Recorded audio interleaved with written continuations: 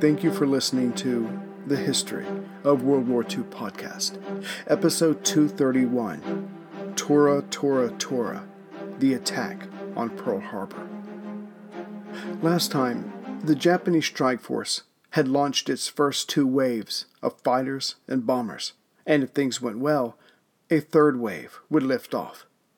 However, as an unknown submarine had been attacked by the destroyer USS Ward outside the mouth of Pearl Harbor, the Army and Navy were already on alert.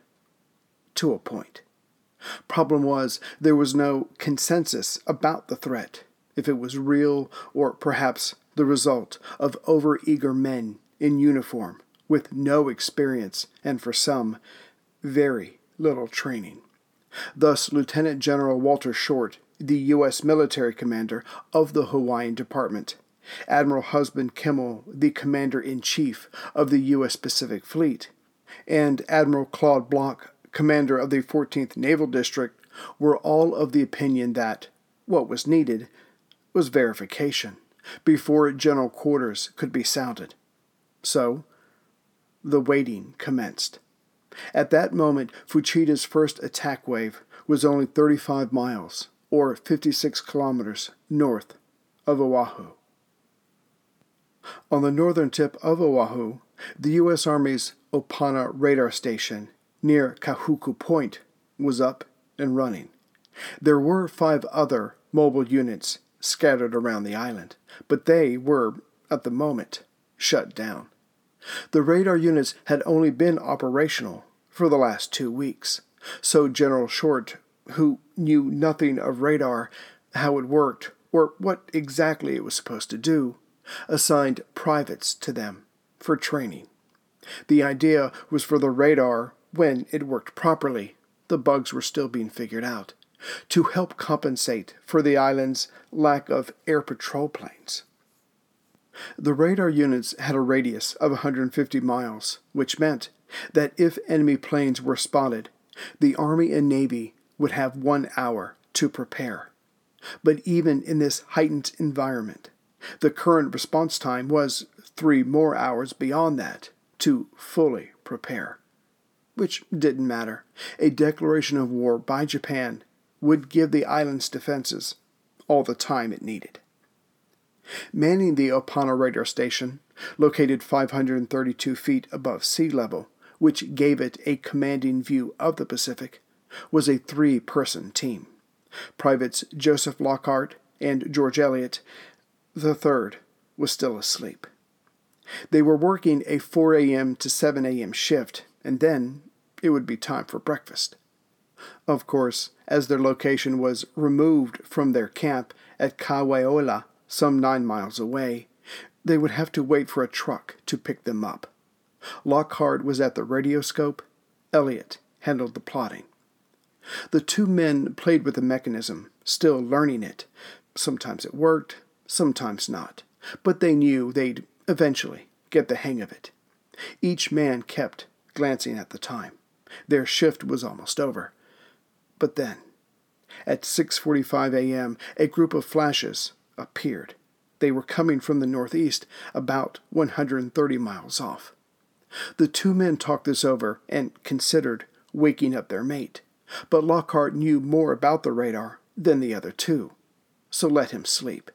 It was Sunday morning after all. 9 minutes later, a call came through.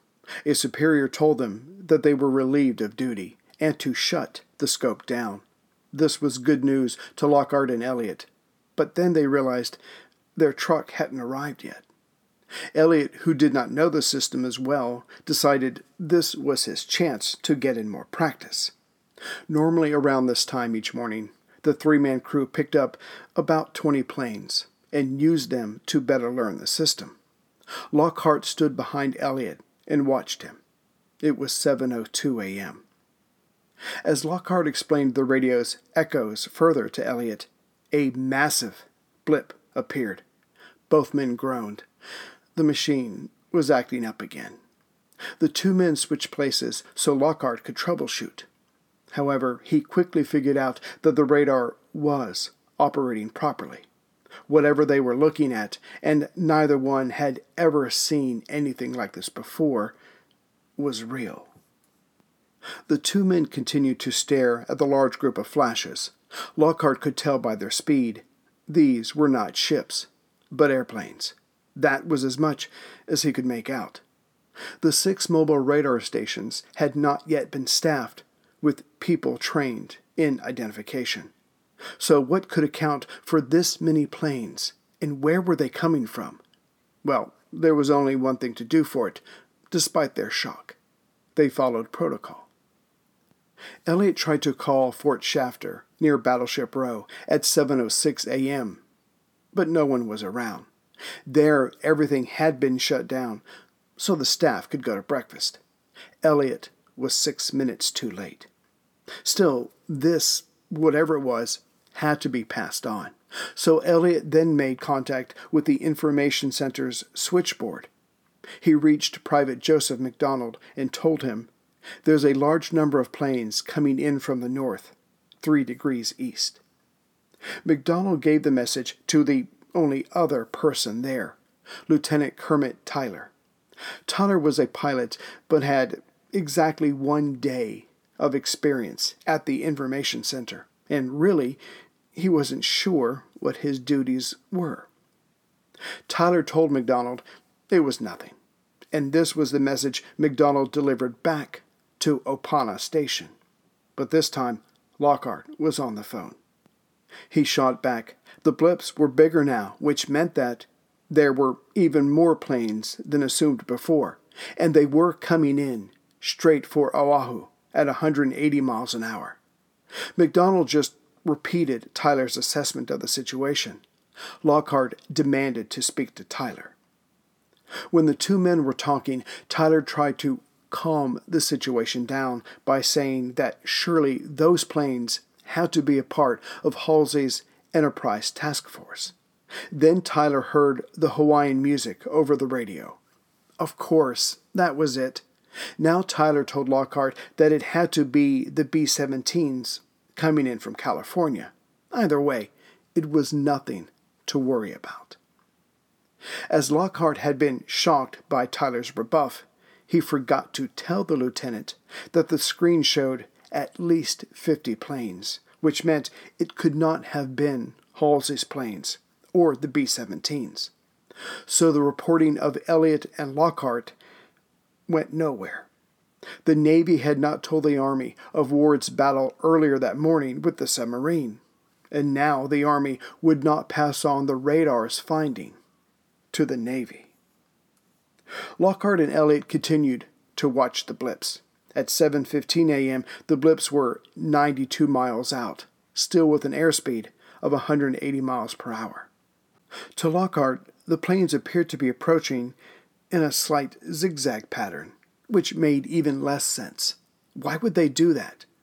This only added to the confusion in the radar unit. This podcast could not exist without the help of sponsors like Yahoo Finance. When it comes to your financial future, you think you've done it all. You've saved, you've researched, you've invested all that you can. Now, you need to take those investments to the next level by using what every financial great uses, Yahoo Finance. I've stressed this in my podcast about command and control, which is exactly what Yahoo Finance is. You can see all your investments and retirement accounts in one place. You can consolidate your views from multiple accounts into one hub and access the expert analysis you need to tend to your entire portfolio with confidence. Yahoo Finance has been around for more than 25 years, and they've worked things out. You've got the tools you need right at your fingertips. I open up my Yahoo Finance, and within seconds, I can see how my stocks and investments are doing. And basically, investing, it's all about growth. And in order to grow, you need to know what's going on. For comprehensive financial news and analysis, visit the brand behind every great investor, yahoofinance.com. The #1 financial destination, yahoofinance.com. That's yahoofinance.com. Going back a bit, just after 6 a.m., Richard Fisk, the bugler of the USS West Virginia, a Colorado-class battleship along Battleship Row, next to and just outside of the USS Tennessee, was about to sound reveille. He and a few others heard an airplane, and so looked up. It was a float plane circling Pearl Harbor. They all assumed it was one of their Grumman Goose JRFs, used for training and transport. Eventually, it would be used for search and rescue. In fact, it was one of the reconnaissance planes from the Japanese First Air Fleet. As it was quite common to see such planes up this early in the morning, after the Americans spotted it, they told themselves it was one of theirs, obviously, and went about their tasks. In fact, this very aircraft had been detected by Elliott and Lockhart at 6:15 a.m., but they assumed, like the men of the West Virginia, that it was one of theirs, carrying out patrols. It continued to circle around Pearl, and at 7:35 a.m. reported, enemy formation at anchor, 9 battleships, 1 heavy cruiser, 6 light cruisers are in the harbor. Just before Mitsuo Fuchida's leading horizontal bomber reached the shores of Oahu, the clouds parted. He yelled over his radio, "Tenkai," prepare to attack. Clearly, their coming had been a surprise, as no enemy aircraft had come up to engage them. Hence, he would stick to the plan that he and Captain Minoru Genda had arranged. If the attack had achieved surprise, then he would fire off 1 flare. This would send the torpedo planes and the fighters in first, the latter to destroy the Americans' planes and bases. Only then would the dive and horizontal bombers come in. If, however, they had been spotted and the Americans resisted, his dive bombers, fighters, and high-level bombers would go in first to weaken their defenses. Only then would the torpedo planes come in. This second alternative would be indicated by 2 flares. Fuchida had not yet received his scout plane's report, but he could see for himself that the Americans had not been alerted to their presence. So at 7:40 a.m., Fuchida fired off 1 flare. He then watched with pride as the trained pilots then began to reconfigure themselves to carry out the attack. However, the fighter group of Masaharu Suganami had not repositioned itself. Clearly, he had not seen the flare.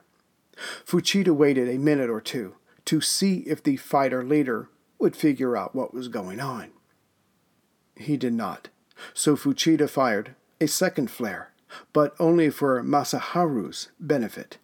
Still, this confused the planes around Fuchida. Some of them saw 1 flare, some saw 2. So now the various squadrons were confused. Either way, instead of the attack formation for surprise, with the torpedo planes going in first, now both dive bombers and torpedo planes increased their speed to get in first. And Fuchida could not break radio silence to correct his mistake. He would have to rely upon the gods. Meanwhile, Takahashi and his dive bombers saw both flares, so brought on more speed to take his dive bombers to hit the air defenses at Ford Island and Hickam Airfield. The latter was just below Battleship Row. But Lieutenant Commander Murata saw Takahashi's reaction and knew he had to get in first with his torpedo planes, or else the dust raised by the bombers would cloud his visibility. So he, too, poured on speed. At 7:49 a.m., Fuchida's radio man gave the order, tow, tow, tow, which meant charge. Fuchida was still steaming with anger at his men's confusion. His and Genda's painfully worked out tactics were ruined. But it was all beyond his control now. The one saving grace was that the Americans still seemed to have no idea they were coming. Back at the Oahu radar station at 7:45, the radar signal Elliott and Lockhart had been tracking was lost as several Japanese aircraft flew just over their station, disrupting the signal. As the first wave of attack aircraft passed over the Apana radar station, they continued southwest along the coast. But once they reached Haleiwa along the northwest coast, the bombers and fighters separated, each going after their respective targets. The fighters and some of the bombers went after Wheeler Field in the center of Oahu, while the torpedo bombers swung west of them to make for Battleship Row from the west. The horizontal bombers swung out even further west, roughly following the western coastline, to approach Battleship Row from the south. By now, these various Japanese squadrons were being spotted by locals and military personnel on the ground. But as there was such a military buildup on the island, few gave these sightings a second thought or glance. As Fuchida and his high-level bombers closed in on Ford Island in the center of Pearl Harbor, he spotted the U.S. naval vessels, the Americans' Pacific Fleet, through his binoculars. Surprise had been achieved. But then his joy was lowered somewhat as he moved his binoculars from side to side. The U.S. carriers were not there. Still, Fuchida remembered Admiral Yamamoto's words. If 4 battleships could be sunk, preferably in the harbor, to block any other ships from leaving, then the odds would be more even in the coming decisive naval battle, per Alfred Thayer Mahon. Better yet, such destruction may force the unnerved enemy to the negotiating table soon after. It was time. At 7:53 a.m., Fuchida had his radio man tap out, "Tora, Tora, Tora." This message had multiple meanings. To is the first part of the word totsugiki, or attack. Ra is the first part of raigeki, or torpedo. And it was considered good luck that Tora, altogether, meant tiger, the animal of Fuchida's birth year. It would take some time as the attack commenced, but that message would soon reach the entire Japanese Navy and the naval and government offices back home. However, it first had to go back to the Akagi, Vice Admiral Nagumo's flagship. When those on board the Akagi heard the transmission, there were tears of joy mixed with open shock. The 1,000-to-1 plan, inspired by Yamamoto and pieced together by Genda and Fuchida, had actually achieved its main goal of surprise. However, the coming U.S. military and civilian casualties of the attack on Pearl Harbor were not the first victims of Japan's undeclared war. As Fuchida's Tora, Tora, Tora message spread through the entire Japanese fleet, submarine I-26, commanded by Minoru Yokota and her sister sub I-10, were searching for American vessels between the United States West Coast and Hawaii. At the moment they heard Fuchida's amazing message, Minoru had already known this was coming from the Climb Mount Nataka message on December 2nd, Japan time. In fact, I-26 had spotted earlier the 2,140-ton Army-chartered steam schooner Cynthia Olsen, carrying lumber to Hawaii from Tacoma, Washington, on December 6th, and had been following her ever since, just waiting for the attack order. As it was now the morning of the attack on Pearl Harbor, Minoru was determined that the Cynthia Olsen was to be his first victim. At 7:30 a.m., not waiting for Fuchida, I-26 swung in front of the schooner, surfaced, identified herself, and told the American crew his intention of sinking her. He was about 1,000 yards away. This was followed up by a warning shot from the I-26's 25mm machine guns. The Cynthia then lowered 2 lifeboats, but not before sending off an SOS that the nearby SS Lurline, a passenger ship, picked up. With the lifeboats moving away from the schooner, Monuru sent 18 shells from his 140mm aft gun. But Cynthia stayed afloat. But then came the Tora, Tora, Tora message. Monuru submerged the I-26 and let loose a single torpedo. By now, the I-26 was some 450 yards away from its target. However, the fish missed, because the schooner, though ablaze, was still moving. So the commander resurfaced and shot another 29 shells from his 140mm gun. Finally, the Cynthia Olsen settled and started to sink. As this had taken so long, Monuru worried about a possible air attack, so submerged and made his way towards the U.S. West Coast, en route to Cape Flattery, Washington. The next day, December 8th, the Japanese sub I-19 reported back to Japan that it surfaced and gave food to the Cynthia Olsen's 35-man crew who survived the attack, which was the last ever heard of those men. But considering the treatment awaiting the Allied POWs by the Japanese, their disappearance is not that surprising.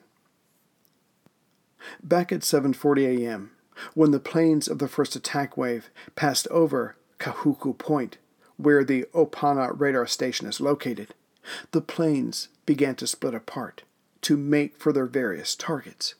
43 Zero fighters altered their course to come at Wheeler Field in the middle of Oahu from the north and west. Some of the dive bombers would hit that same target from the south. Another group of fighters, though smaller, turned to east, which put their path just north of Pearl Harbor to make for their target at Kan-a-o Bay Naval Air Station. A third group of fighters made for Ava Mooring Mast Field of the United States Marines. These various paths would bring the Japanese their first victims, though only a percentage of them were in the military. 3 men of the California National Guard's 251st Coast Artillery Regiment had decided to spend that beautiful morning renting a pair of Piper Cubs and flying around the island. 20-year-old Sergeant Henry Blackwell and 21-year-old Corporal Clyde Brown had their flying license and would each take up a plane. They talked another man, 21-year-old Sergeant Warren Rasmussen, into joining them. It was to be their send-off, as the 2 pilots would be returning to California the next day. Their flying instructor, Bob Tice, and his wife Edna were on their way to the airfield to say their goodbyes to the 2 men when they landed. At 7:55 a.m., the 2 Pipers were set upon by 7 Japanese warplanes, who were getting into position towards Battleship Row. As they were just south of the mouth of Pearl Harbor, one Piper, after being hit, dove straight into the water. The other managed to evade the Japanese warplanes by circling around for a few more seconds, but then too was soon beneath the waves. Blackwell, Brown, and Rasmussen were the first Americans killed in World War II. Just before their deaths, 22-year-old flying instructor Cornelia Fort was up in the air with a student. Suddenly 2 planes came upon them fast. One was coming right at her. She turned the plane aside and maxed out the throttle. It was a near miss. She turned around to get the other plane's registration number to complain, but only saw red circles on its wings. Fort put the plane into a dive, landed it, and ran into the Andrew Flying Service. Just before getting into the building, one of the Japanese planes strafed her, but fortunately missed. Entering the building, Cornelia yelled, "The Japs are attacking!" Everyone who heard her spontaneously started laughing. Bob and Edna Tice were still waiting to say goodbye to the 2 exiting guardsmen. It was 7:50 a.m. Edna was inside the hangar doing some work. Bob was outside in the sun, enjoying another gorgeous morning. But then Bob saw some smoke that looked like it was coming from Hickam Field, which is just south of Battleship Row. He called for Edna to come outside. At that moment, one of the planes that had chased Cornelia Fort and her student was zeroing in on them. Edna was now beside her husband. Bob turned to say something to his wife, but at that moment a machine gun bullet entered the back of his head and came out his throat. Edna, a one-time nurse, tried to help her husband, but he had died instantly. This same group of Japanese warplanes shot up a DC-3 passenger plane waiting to take off. Fortunately, no one on board was hurt. The passengers then ran back into the hangar. Slowly, Oahu became alive to the fact that it was under attack. However, because of General Short's anti-sabotage alert, only 4 of Oahu's 31 anti-aircraft batteries were in position, but even these 4 did not have ammunition. That was locked up at various depots. It would have to be sent for and trucked over. Also, Oahu's 780 anti-aircraft cannon were only 1/4 staffed, and those men, upon seeing the Japanese strafe and bomb, convinced themselves that the brass was really putting on one hell of a war game. They told onlookers that their superiors had even buried explosives in the ground to simulate bomb runs. The supposed smoke bombs aboard the various ships also drew the admiration of those watching. Bewildered observations went something like this. A plane approaches. Why are those planes flying so low? Ground-based anti-aircraft guns fire at the plane. Why are the boys shooting at that plane? A bomb drops. What a stupid, careless pilot not to have secured his releasing gear. It explodes. Somebody goofed big this time. They loaded live bombs on those planes by mistake. As the plane turns upward, the Japanese rising sun insignia comes into view on the underside of the wings. My God, they're really going all out. They've even painted the rising sun on that plane. An American ship explodes. What kind of drill is this? A little after 8 a.m., the truck Elliot and Lockhart had been waiting for finally arrived, and they began their trek to breakfast. They weren't long on the road when they spotted oily smoke down in the harbor. Elliot and Lockhart both immediately knew what they had seen on their radar.